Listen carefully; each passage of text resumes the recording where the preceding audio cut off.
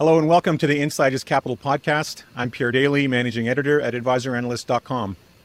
As the Canadian wealth management industry evolves, there is growing pressure in the ranks to continually upgrade knowledge and services among Canada's leading and growing, established and more newly minted advisors, respectively.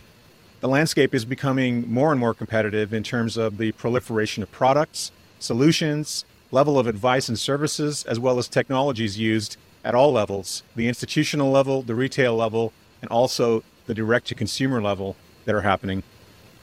The largest demographic cohort of investors, as measured by assets invested, is entering or already well into their retirement or decumulation phase. To add to the mix, markets are facing and experiencing this year a complex regime change as rising inflation and interest rates have ravaged both bonds and stocks at the same time.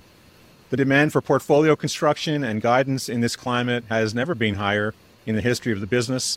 And that too means that the value of advice has never been higher as well than it is now, assuming advisors rise to the challenge. Here to share her insight on this evolution and discuss the trends shaping the wealth management business is Erika Toth, Director of Institutional and Advisory for Eastern Canada at BMO ETFs. Erika brings to the table experience in investment analysis, portfolio construction and trading of equities, fixed income, foreign exchange, options, ETFs, and mutual funds. She's known for her attention to detail and consultative approach in providing support and education to advisors and portfolio managers. Erika is a CFA charter holder and has obtained several licenses with the Canadian Securities Institute in derivatives and options trading. She holds a Bachelor of Commerce, double major in finance and marketing from John Molson School of Business at Concordia University in Montreal. This is the Inside is Capital podcast. The views and opinions expressed in this broadcast are those of the individual guests and do not necessarily reflect the official policy or position of AdvisorAnalyst.com or of our guests. This broadcast is meant to be for informational purposes only. Nothing discussed in this broadcast is intended to be considered as advice. Erika, welcome. It's terrific to have you. Looking forward to our conversation. Thank you so much for having me, Pierre. I appreciate the chance to be here and chat with you. Awesome. Erika, for those of us who don't know you, please tell us about the arc of your career, what you do at BMO ETFs, and what's your heart at work on these days, and in the context of the markets we're in. Yeah, absolutely. So I've been with BMO for 12 years now. I started within the discount brokerage arm, so that allowed me, to get all my trading licenses and, do my CFA charter at the same time. So really to get a better understanding of markets. And then I moved over to BMO Global Asset Management. It was 9 years ago in August, actually, of this year, where I was helping advisors and portfolio managers understand and integrate ETFs for their clients. So at the time when I joined BMO GAM's ETF division 9 years ago, there were 6 ETF providers in Canada.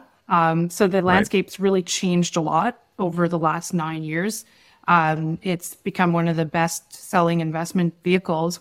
We've had significant growth, about 22% per year in terms of the annual compounded growth rate.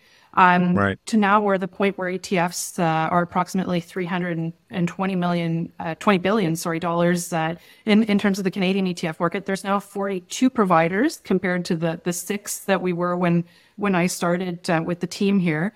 And there's about 1,271 listed products at the end of last month in Canada. So there's a lot more product out there for advisors and portfolio managers to wrap their heads around, a lot more due diligence required.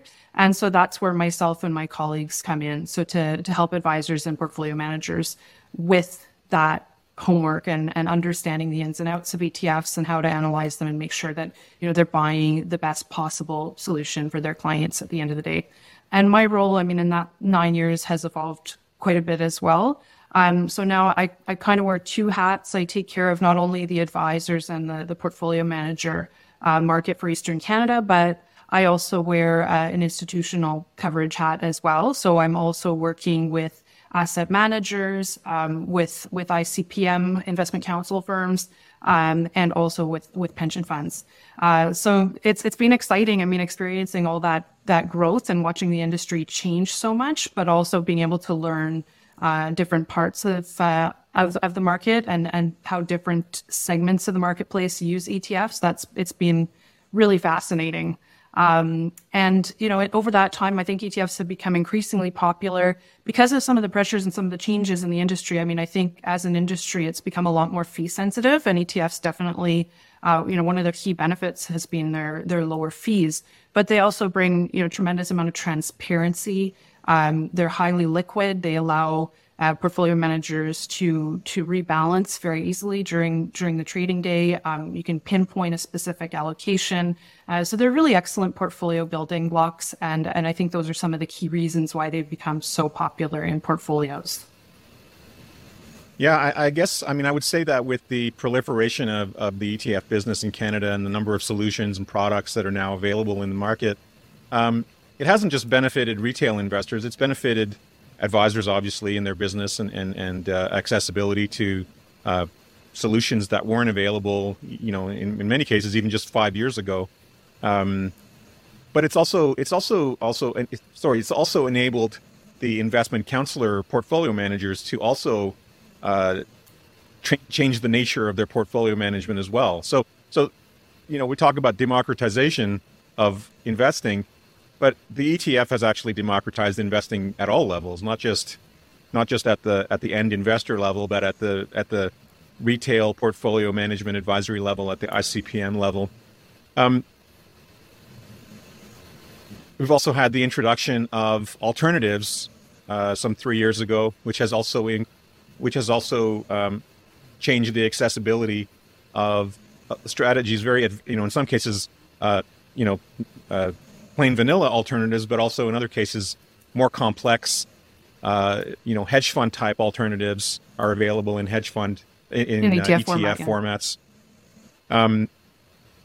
But along with those products, there's been a significant learning curve. And can you talk about, since you're talking to both the portfolio manager at the, and advisors at the brokerage level and the investment counselor portfolio managers,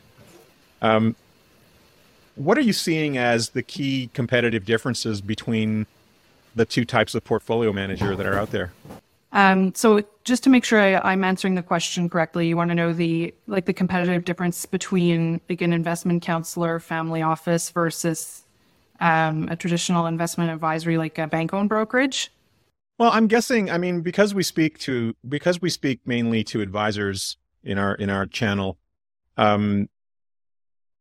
since advisors and portfolio managers that are at the brokerage firms are in fact competing with investment counselor portfolio managers, there are some key differences, but in essence, portfolio manager investment advisors now have really a great opportunity to compete in the same playing field as the investment counselor portfolio managers.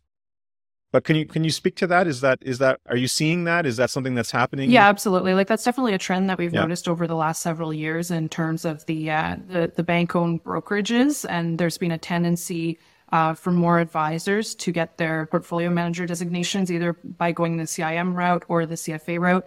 And typically within their firms, there are certain guidelines that they would have to follow in terms of constructing portfolios.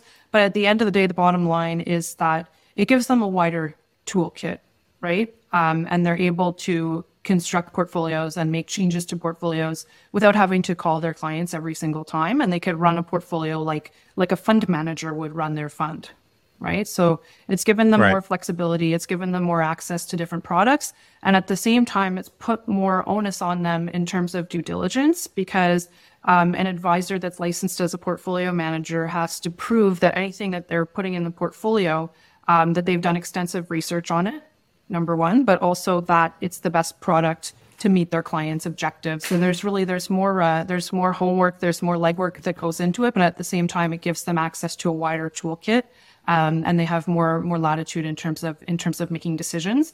But it's at the same time, like you said, it's kind of leveled the playing field between advisors and independent investment counselors, because they're no longer tied to, let's say, internal product, like maybe some advisors would be. So that's definitely the trend that we've noticed. And it also helps make businesses more scalable as well. When an advisor becomes PM licensed, they can then onboard more households. It becomes a lot more scalable to run the portfolios rather than sort of taking a piecemeal approach and every client would have a different portfolio. And that's very, very challenging to scale. And I know it's a pain point for a lot of advisors. So I think that that's also part of the reason why we've seen a trend towards portfolio managers, licensed portfolio managers in the advisory space.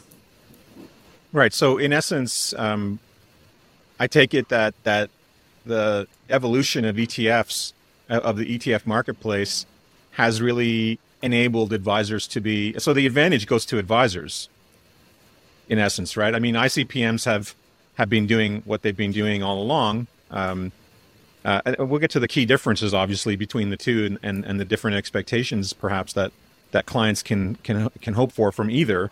But in essence, the advantage has gone to advisors, right? The toolbox now that's available to advisors has far more breadth and depth than used to be. And so now, as you said, for advisors, the playing field has leveled.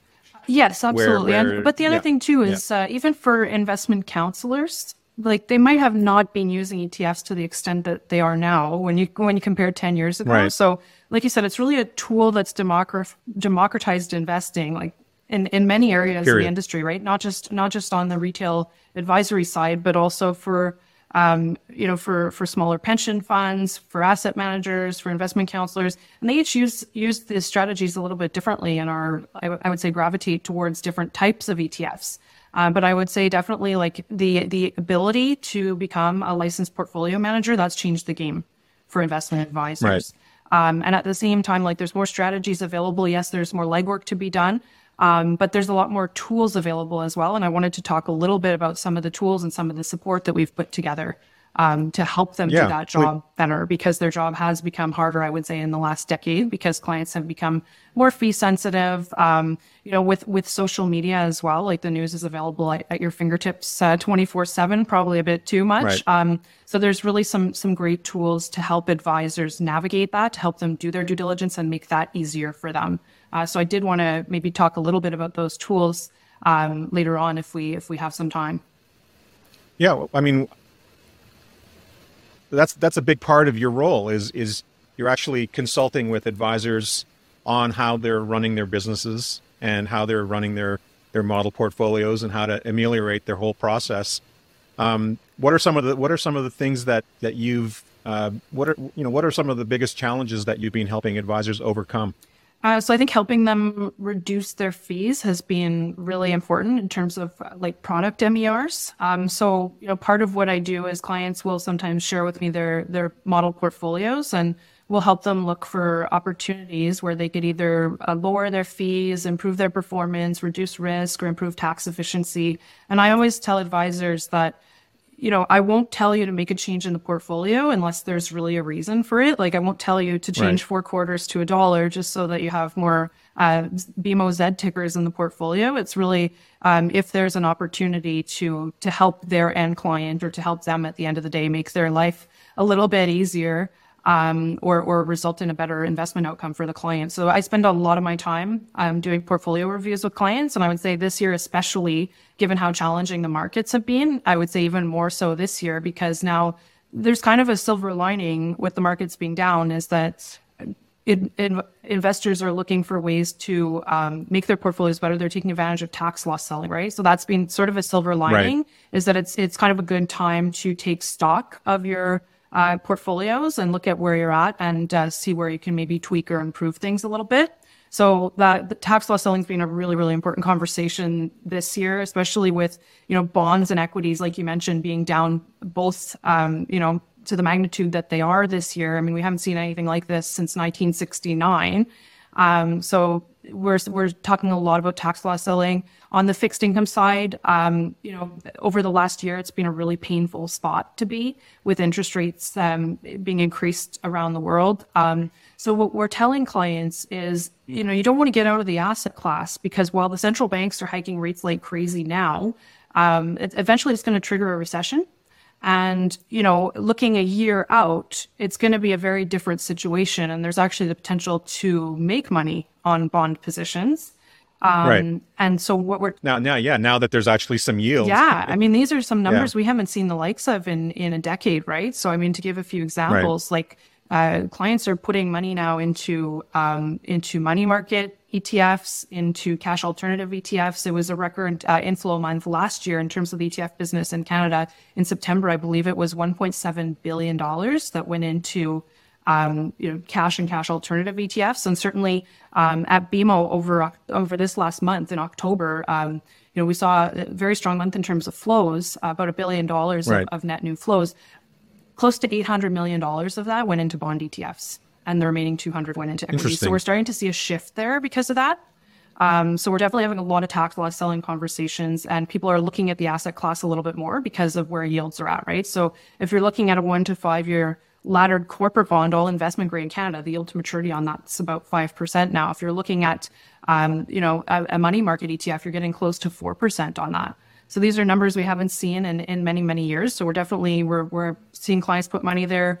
And then the other part of the tax loss selling conversation is we've been talking a lot about discount bond ETFs, because not only can you take advantage of that tax loss sale, but then the advisor could also go into something that's more tax efficient going forward. So it's sort of a 1-2 punch there. So you're taking advantage and harvesting the loss, but you're putting your client in something that's about 30% more tax efficient going forward. So the client's taxed on the bond coupons, and the bond coupons on discount bond ETFs are significantly lower, but the yield to maturity or the total return is very similar to the traditional bond ETFs. So that's one of the tax loss selling conversations we've been having.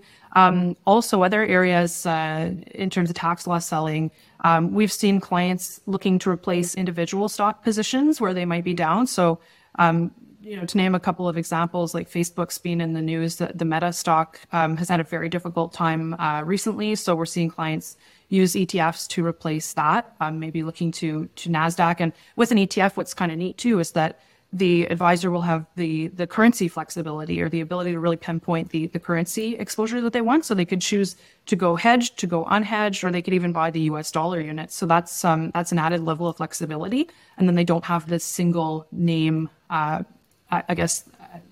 liability or exposure that they would have with individual stocks.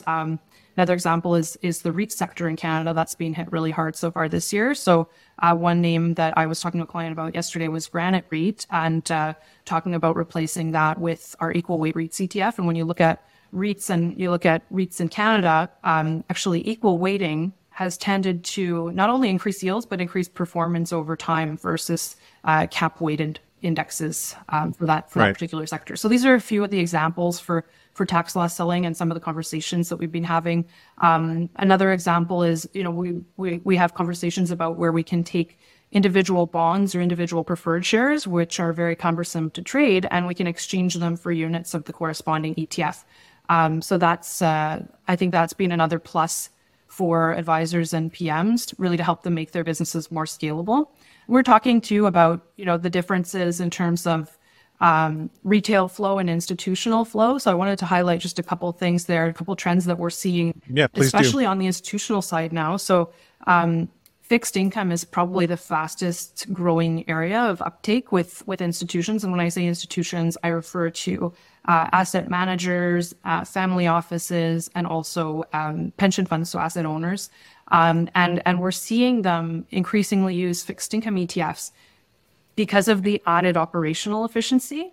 Like, I would say that when you're talking about the advisory market in Canada, I would say the advisory market in Canada actually adopted ETFs quicker than the institutional side of things. But now the institutions are really starting to integrate ETFs, and especially for fixed income. So because individual bonds are, they're harder to trade, they're less liquid, there's less transparency there. That's one of the reasons, or some of the reasons, why we're really seeing institutions now gravitate towards fixed income ETFs and incorporate them in their portfolios. And they're also they're able to pinpoint, specific exposures that they want, whether that be level of credit quality or duration, or even currency, like I mentioned, and they can make changes to the portfolios a lot quicker than they would be able to with individual bond holdings. So we're starting to see a lot Yeah, more. because you actually have price discovery. Exactly. Yeah, sorry, I didn't mean to interrupt you. Because you actually have, daily price discovery. So Erika, since you're having these conversations with advisors on tax loss selling, I'm just curious because there tends to be, a bias among investors that doesn't really favor selling, some of their losing stock positions. I'm just curious to know if you're, first of all, hearing about differences in emotionality between tax loss selling of individual stocks versus ETFs. I think it's probably much easier for an advisor to talk assuming they're not managing money on a discretionary basis, that it's much easier for an advisor to convince a client that tax loss selling, for example, a market cap weighted index in favor of an equal weighted index is much easier to do than getting out of Facebook, which is down, in favor of widening their exposure to the sector at a time when it's also very first opportune. But investors tend to be more attached to their stocks than they are to their ETFs. So I'm just wondering if there's a conversation there that you're having with advisors where they can help their clients take their emotionality out of making those tax loss selling decisions, because they are very opportune. They make lots of logical sense, but they don't necessarily make emotional sense to the client, to the end client. Yeah, and I think that's a great point that you bring up, Pierre, because anecdotally speaking, absolutely. Like I could tell you, investors tend to be more attached to their individual stock holdings and married to them when they're down and saying, okay, well, I want to watch this recover. And so, yes, you're absolutely right that I think for advisors and portfolio managers, it's easier to make a switch from, let's say, one ETF to another. But part of that conversation that we're having is to take advantage of the tax loss and go into the same sector. So you're not giving up a potential rebound, but what you are doing is you're reducing the level of concentration risk in a portfolio, and you're reducing that risk by owning a basket of names instead of an individual name. So you're less likely actually to overreact as well when things don't go well, because there's also a tendency for, when individual names go down and are very volatile, some people panic and want to get out of them. So I think you're less likely to do that with an ETF, and it also makes it, more scalable. And it helps, I think, the advisor convince the clients to stay invested when things do get rocky, which I think is also important. And then the other point I'll make there, just sort of as a, another part to the conversation about individual stocks, a lot of people assume, and sometimes incorrectly, that, a lot of the growth in the ETF business has come at the expense of mutual funds, which is not necessarily the case. Like, it's not that all money flowing into ETFs has come out of mutual funds. A lot of it's come out of individual stocks and individual positions for that reason, is because, there's actually less volatility, and it's been proven that, investors tend to have better outcomes owning a basket than concentrating themselves in individual names. So then, there's a lot of great research to back that up as well. So I wanted to make that point. Thank you. That's a great point. I think the, from a behavioral economic standpoint, behavioral finance standpoint, having a portfolio that doesn't cause you to have, emotional reactions too far to the left or the right, too excited or too sad, too unhappy, is a much better long-term course of action, I think, in terms of preventing investors from either, over-investing when markets, over-risking when markets are, as good as they were most of last year, up to last year, and overselling or over-panicking when markets are down like this year. That's really a key to, as you said, having a better outcome in the long term, and in terms of a better wealth management, wealth result, by having a smoother ride. And that's absolutely, it's a huge part of the conversation we're having now. A lot of it is going back to behavioral finance. Yeah. And, we were chatting a little bit about some of the tools that are available to advisors and portfolio managers now. And I would say, like, every meeting I'm doing now, because of the type of market we're in, like at the beginning of the year and last year, it was like the markets were defying gravity, right? People were, everybody was a genius. Everybody was making money. People were just throwing more money in, and people were excited. And this year it's been very challenging, right? We've seen both stocks and bonds correct. So we have put together a revamped series of tools on the BMO Canadian ETF dashboard. That's our value-added site for advisors and PMs. And there's in particular... That's BMOETFs.ca.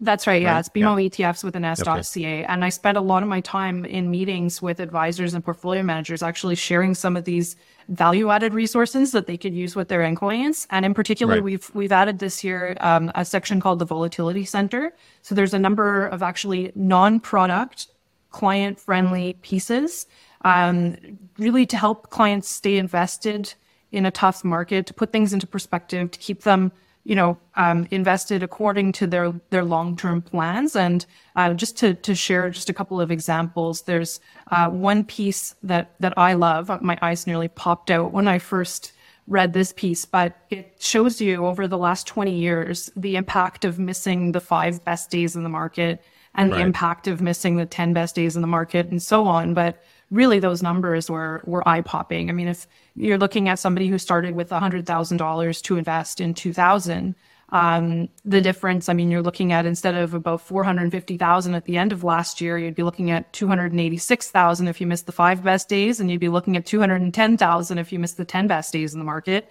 And, the reaction, even from advisors and PMs, has been equally eye-popping, because there's a reminder too that, the best days in the market, these can happen during a bear market as well. And we can't time it. We don't know when they're going to happen. The reality is nobody has a crystal ball. So on the flip side of that piece that shows you, just how damaging it is to jump out of the market when things get tough.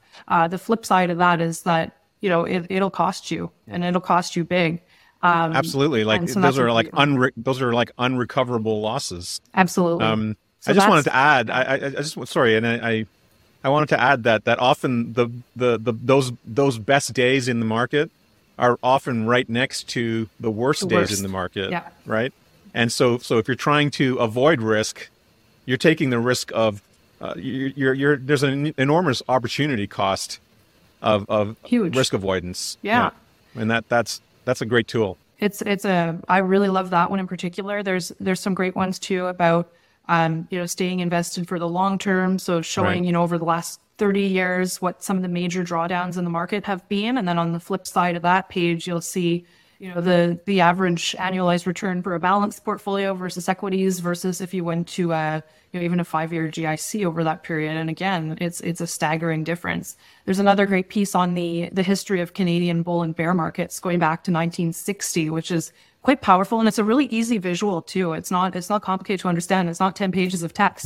And it shows you that on average, bull markets in Canada have lasted 4 times longer than the average bear market. So that's something to keep in mind. But also the average return of a bull market has been, I believe it's about 73% versus the average loss in a bear market, which has been about minus 23% going back to 1960. So not only do bull markets last longer, but the returns tend to be a lot bigger than the respective losses of a bear market. So it shows you, how important it is over the course of several market cycles, and the big difference that can make, really staying invested for the long term. So that's another example of a piece that I love and that I've been sharing with clients on the ETF dashboard. There's also a tool called the Big Picture. So you remember the index charts that were up everywhere? It's kind of like a digital version of an index chart, but what's neat is that you can customize for a particular client's time horizon and their dates, and you can sort of play around with different asset classes, and you can really bring that planning to life with the client and help them understand, this is why we've built the portfolio in a certain way, and this is sort of the long-term outcome that we're planning for. So that's another great tool there. And, you brought up, in a difficult year like this year where, a lot of advisors are not having fun conversations with their clients. Clients are looking at their statements, and, another bias that investors tend to have is they tend to anchor their portfolio values to the highest level it's ever reached, right? Which is not how things work. You can't look at that in isolation. But another piece is the value of advice that's also on that volatility center, and that helps advisors and PMs articulate the value that they're providing and all the different aspects of the work they're doing, and really focuses on the end result and quantifies the end result for that investor and the difference, overall for investors that use an advisor or PM versus the ones that don't. And again, very eye-popping. I mean, net worth tends to be about, I believe it's almost 3 times higher after a decade and a half of working with an advisor and sticking to a plan versus investors that do not. So I think that's another great piece to highlight for advisors up there. Yeah. Now, are you talking about the research by Cyrano? I'm not sure. I think there was some of the research that was done by BMO. Some of it might have been external sources. I would have to double check in terms of that piece, in terms of what the source of the research is. I don't know off the top of my head. The research is conclusive. I think that portfolio, that investors who are advised and stay advised tend to do multiple times better than those who aren't. Much better outcomes over time. But if you can illustrate it, that's even better. Yeah. I think that's a rather big deal. I'm so much emphasis in the industry over historically, not. I think it's changing, but historically, so much emphasis was placed on the 60-40 bond split, and I think very little emphasis was placed on the fact that the interest rate risk of a 60-40 portfolio was closer to 90% equity exposure in terms of equivalent risk budget. Yeah, that's a great point. And is that something that you're working with advisors to address? Is the risk budgeting within their portfolio constructions in terms of, how budgeting risk within a portfolio as opposed to budgeting between assets is actually a much more improved way of looking at portfolio construction over the simple 60-40 bond split? I would say yes. I mean, that's definitely something we've been having conversations about for the last while. And even within that fixed income bucket, we've been having conversations about the level of volatility in the different areas of the bond market. And so in a sense, when you're looking at volatility and how certain areas of the bond market trade, we're looking at risk budgeting there. So that's important. And I would also say, if you look at we have 2 series of model portfolios. We have our quarterly strategy report that our strategist Alfred Lee puts together. We've been running that model for 10 years now.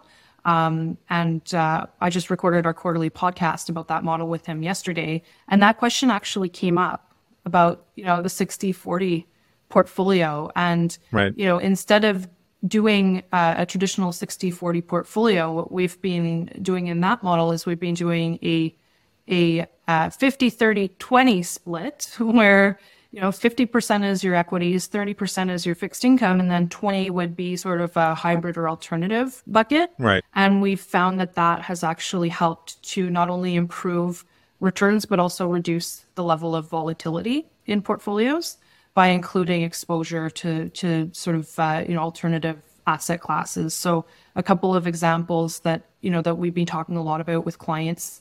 So Alfred uses preferred shares in his model to help increase yield. But we've also been talking a lot with advisors about the impact of adding infrastructure, let's say, because if you look at the last 10 years, the correlations with broad equity and bond markets have been lower than other asset classes. So we're talking about, I had a conversation with a portfolio manager last week about maybe taking down some of their international equity exposure, for example, and reallocating some of that towards alternatives, towards infrastructure in particular for that conversation. And that part of that was in an effort to reduce the overall risk of the portfolio longer term. Very interesting times we're in. I want to ask you about the U.S. dollar because of its obvious, behavior this year and how strong it's been. What are you recommending, or what's your suggestion for investors wondering what to do in light of the fact that the dollar is strong and could have a reversal? Some years, over the next few years. as policy changes in the everywhere, not just in the U.S., but as potentially Fed interest rate policy changes and central bank policy changes affect the strength of the dollar one way or another. How do what are a couple of ways to, number one, if you believe that the dollar is going to weaken at some point, how do you position for that?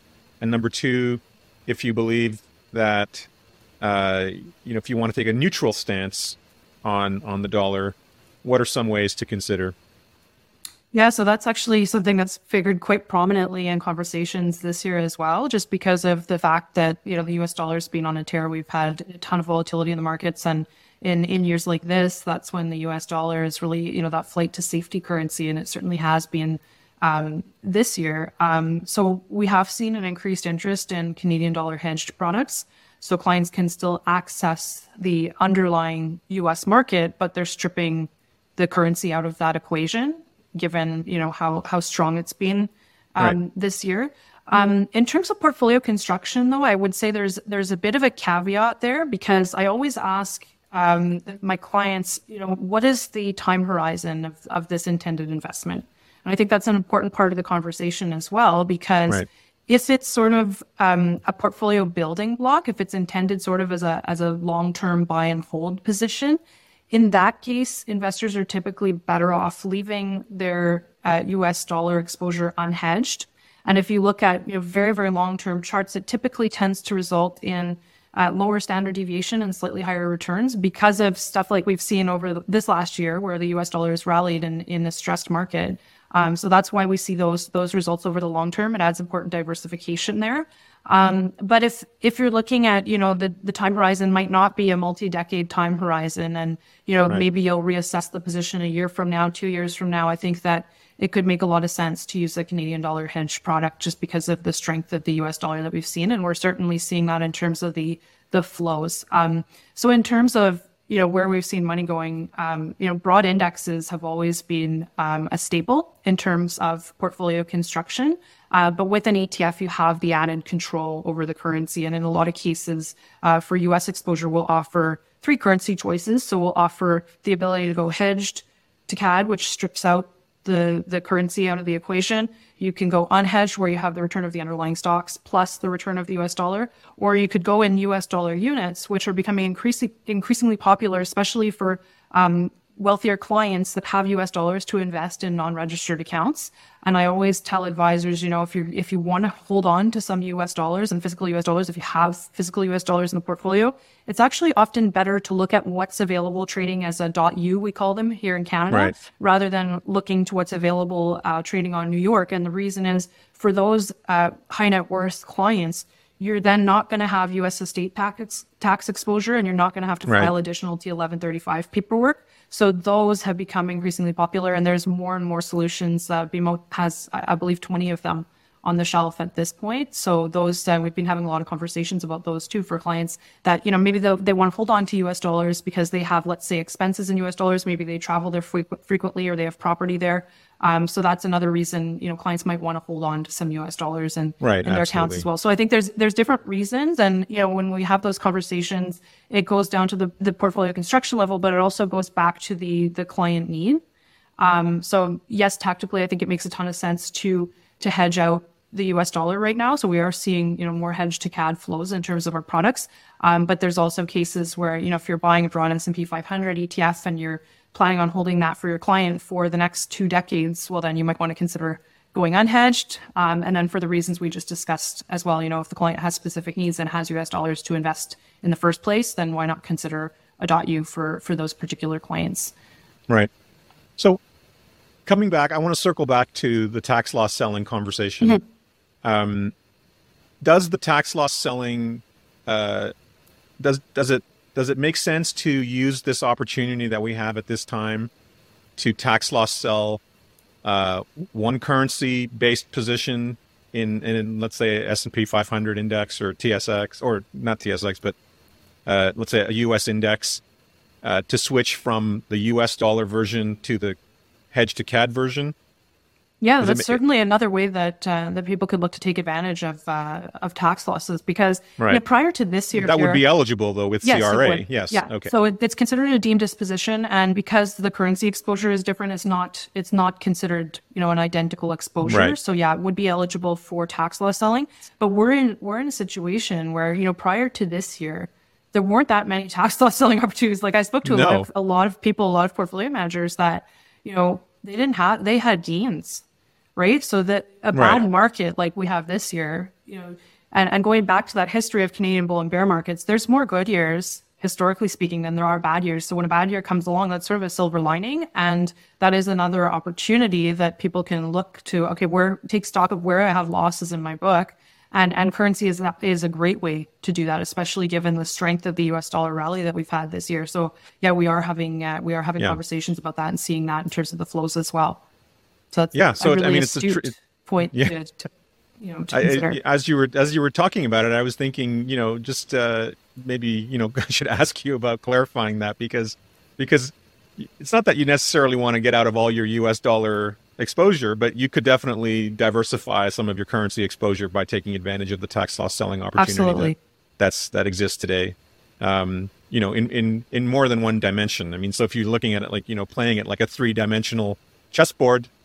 You have all these different layers of thought that you can apply to portfolio construction or reconstruction that are really interesting right now, given the climate we're in. And tax alpha is one way that advisors can add value for their clients, right? So there's the portfolio management aspect, but there's also the tax management, and then behavioral coaching. Going back to that, like that's probably one of the largest areas. So these are 3 really important things that advisors can be doing for their clients right now. Yeah, and to set themselves apart from their competition, I think, as well. So, Erika, thank you very much. That was, I think, those were some very revealing insights. What are some of the? Did we cover all of the tools that you wanted to talk about today? So I did put together, just a series of points and sort of takeaways in terms of what we're seeing in the markets right now. So we spoke about. We're seeing investors and portfolio managers allocate to cash as an asset class again. So, last month I would say cash is king, right? We're seeing that because the interest rates are that much more attractive right now. So I would say, a reminder, it might be tempting to go all to cash, but to have, and we talked about the reasons why that's not a good idea. It's potentially a very dangerous move. It's potentially very dangerous, but to have, maybe a slightly higher cash allocation and keeping some dry powder and getting paid while you're sitting on that maybe slightly higher allocation to cash, I don't think is necessarily a bad idea, because now you're looking at numbers, like I said, that we haven't seen in probably a decade in terms of returns on cash or cash-like type strategies, and certainly in the ETF space, there's a lot of choice now in terms of ultra short-term bonds or money markets. So cash is king, I would say, yes, but there's a caveat there. Make sure you don't go all into cash, and make sure you stay invested. But there's a lot of great tools. Don't go completely risk off. Deep in there, because things can turn around, and we can't really predict when that's going to happen.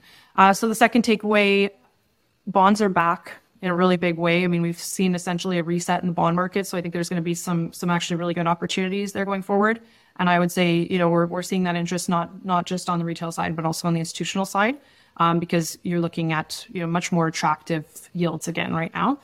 We've gone from TINA, there is no alternative, to having tons of alternatives. And bonds are competitive again against other assets, right? And both tactically and, yield-wise. Yeah. And speaking of yields, that's another point that I wanted to bring up, because, enhanced income solutions remain really popular in terms of our product suite, but also in the market overall. And there's several reasons behind that. So we're talking about, when I say enhanced income, I'm talking about things like covered calls, put writing strategies, or premium yield strategies, which use a combination of call selling and put selling. And I would say those are very popular right now for a number of reasons. I mean, some of those key reasons, the aging demographic, right? So there's more people, you mentioned this at the beginning of our chat, there's more people that are relying on the cash flows of their investments. And these not only give that higher cash flow, they give a nice monthly cash flow, but it's also really tax efficient, because the options premiums on the covered call strategies, for example, are taxed as capital gains. So I think that's really compelling. But also, inflation being what it has been this year. It's put more focus onto strategies that generate a higher level of current cash flow. So dividend-oriented strategies have been quite popular, and they've actually performed really well in this market. And you know, the covered call high dividend portfolios that we run, they have that dividend focus, but they're also they have a dual return stream. They have they're yielding the underlying dividends of the stocks, but they're also generating that additional cash flow from selling the options. And in volatile markets like we're living this year, that tends to translate into higher option premiums. So this type of market is very attractive for option writing strategies. You're turning market volatility into a source of returns and into a source of tax efficient cash flow for clients. So those have been really, really popular. And in terms of our lineup at BMO, we're actually the largest manager of covered call ETFs in the world, which is pretty crazy to wrap your head around. And here in Canada, we manage about $10 billion of options-based strategies. We represent about 2/3 of the AUM in the Canadian industry. And strategies that have been really popular, like owning the Canadian banks with a covered call overlay. I mean, stuff like that's yielding about over 7% right now. And that's taxed as Canadian dividends and as capital gains. So really, really powerful tools in terms of generating that tax efficient cash flow. Another one that's been really popular this year has been our ZWU, which is covered call in the utility sector. I mean, it's a defensive sector, which is pretty in demand right now, given what's going on in the markets. So that's yielding about 8.5% right now. So these tools have been really, really popular. A lot of them have, you know, over 10 years of track record. And we're not just seeing investment advisors use these. We're also seeing family offices look to these types of strategies because of their tax efficiency and the higher level of yield as well. So that's another thing that I would highlight. So there's definitely a few reasons behind their popularity. We spoke about the I've always been, Erika, I've always been surprised at how long the adoption runway for these enhanced income, solutions has been. I mean, buy right strategies have been around for a very long time, and I guess we were all in love with the stock market for so long, and afraid to give away some of that upside in return for yield. But I think as you said, for the pre-retiree or retiree cohort, that's a really, really important and essential option that's available is the covered call, overlay strategies. Yeah, and if you look at the kind of markets we're in right now, like if we're in a down market or if we're in a volatile sideways market, these types of strategies actually tend to perform very well in those markets. Sure, I mean, because of the uncertainty, the height, the increase, heightened volatility or increase in overall volatility is definitely providing higher premium income. Yeah. And also, one important thing that goes back to sort of portfolio construction, not all buy rate strategies are managed the same way. So when I'm talking to advisors and PMs, it's really important if you're going to be considering this type of strategy, you want to look at what's under the hood and how they're being managed. Right. So in terms of the way that we do it, we want to be really mindful of capping that potential upside. The goal really is we write on about half of the portfolio. We're not writing on the entire portfolio, and that's an important distinction to make. Because some of the strategies available, they might write on 100% of the portfolio, and you're giving away more upside. So what we try to do is we want to sort of hit that sweet spot between, we want to provide the additional yield, but we also want to capture the majority or as much upside as possible over time. So we're only writing on half the portfolio. Another really important point is that we're always writing above current market prices, and these things are being reassessed on a daily basis because we want to be able to provide a mixture of the income and the growth to clients. We don't just want to provide the income, but then not have any growth potential. So I think that's a really key point to make. I mean, sometimes if you're analyzing different options strategies and different ETFs available, some of them might have yields, upwards of 9 or 10% right now. So I would say for the advisor and PM, it's really important to look under the hood and to find out, is the management team writing on 100% of the portfolio? Right. Are they writing at the money options? Because these types of things can cap the return even more. So even though that yield might be really eye-popping, you're not going to get that upside capture that you want. So ideally, you would get a mix. You don't want to sacrifice all of the growth potential. So I would say that that's a really important point to highlight when you're looking at these types of option strategies. So a couple tools that we have for advisors and PMs that are interested in this type of strategy. We publish our monthly derivatives and volatility report, which Okay. I haven't seen anything that shows this degree of transparency on options-based strategies. So the advisor, by looking at this one pager, you can see how these strategies are positioned, and you can also see, the mix of the yield coming from the percentage coming from the dividends versus the options.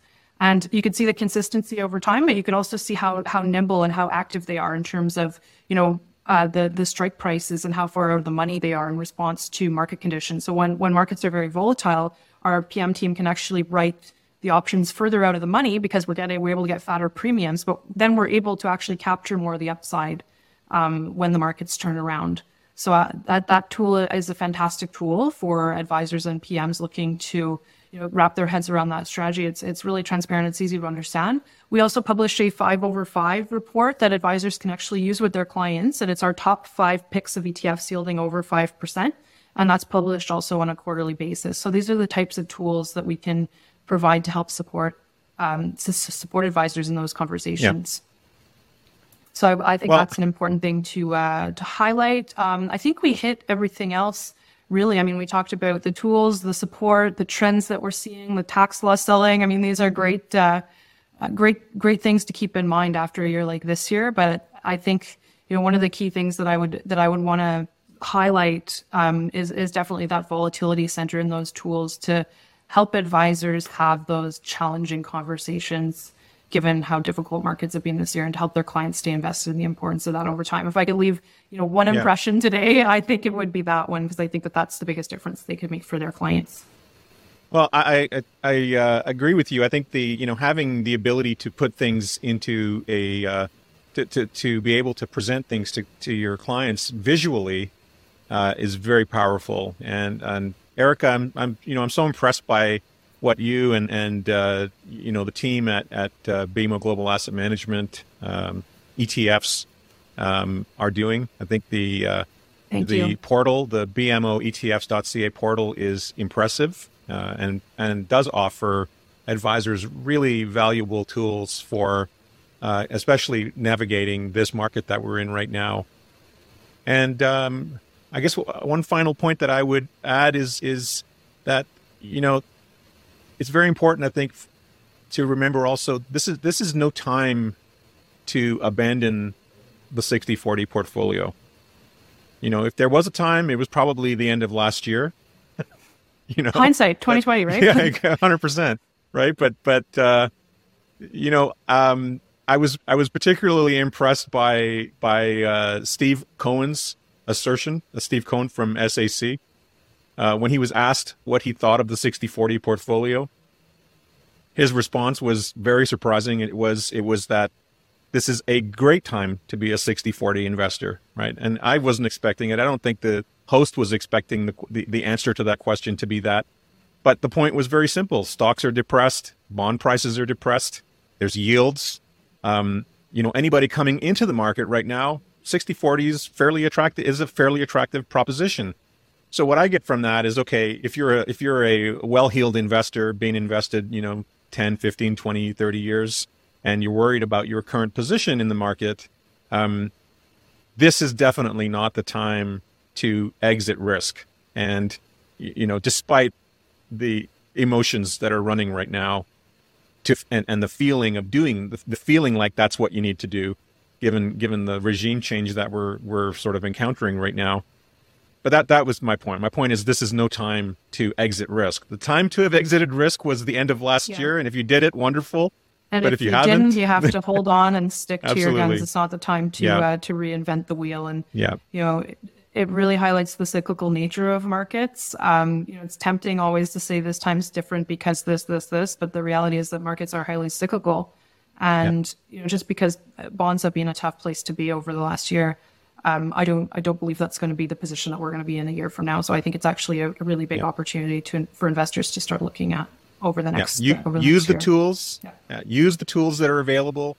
Educate yourself if you need to, and take advantage. By all means, take advantage of the tax loss selling opportunity that's available today, which is an opportunity to move your assets around from one risk budget to another, and also currency. And also, potentially make your portfolios more efficient and more scalable over time. I think that's, key takeaway and an opportunity that the tax loss selling in these bad markets are presenting us with right now. It's sort of that silver lining, So many. Yeah. So many right now. Erika, it's been really a pleasure to talk to you. Thanks you so Pierre. much for your... Likewise. Yeah, thank you for your valuable time and your insight. It's my pleasure. At the end of the day, we want to help our clients do the best that they can for their clients, and I think that we're very passionate about that. So, we put together these great tools, and we're happy to have that conversation anytime about how we can help you do that. Wonderful. Thank you. Thanks.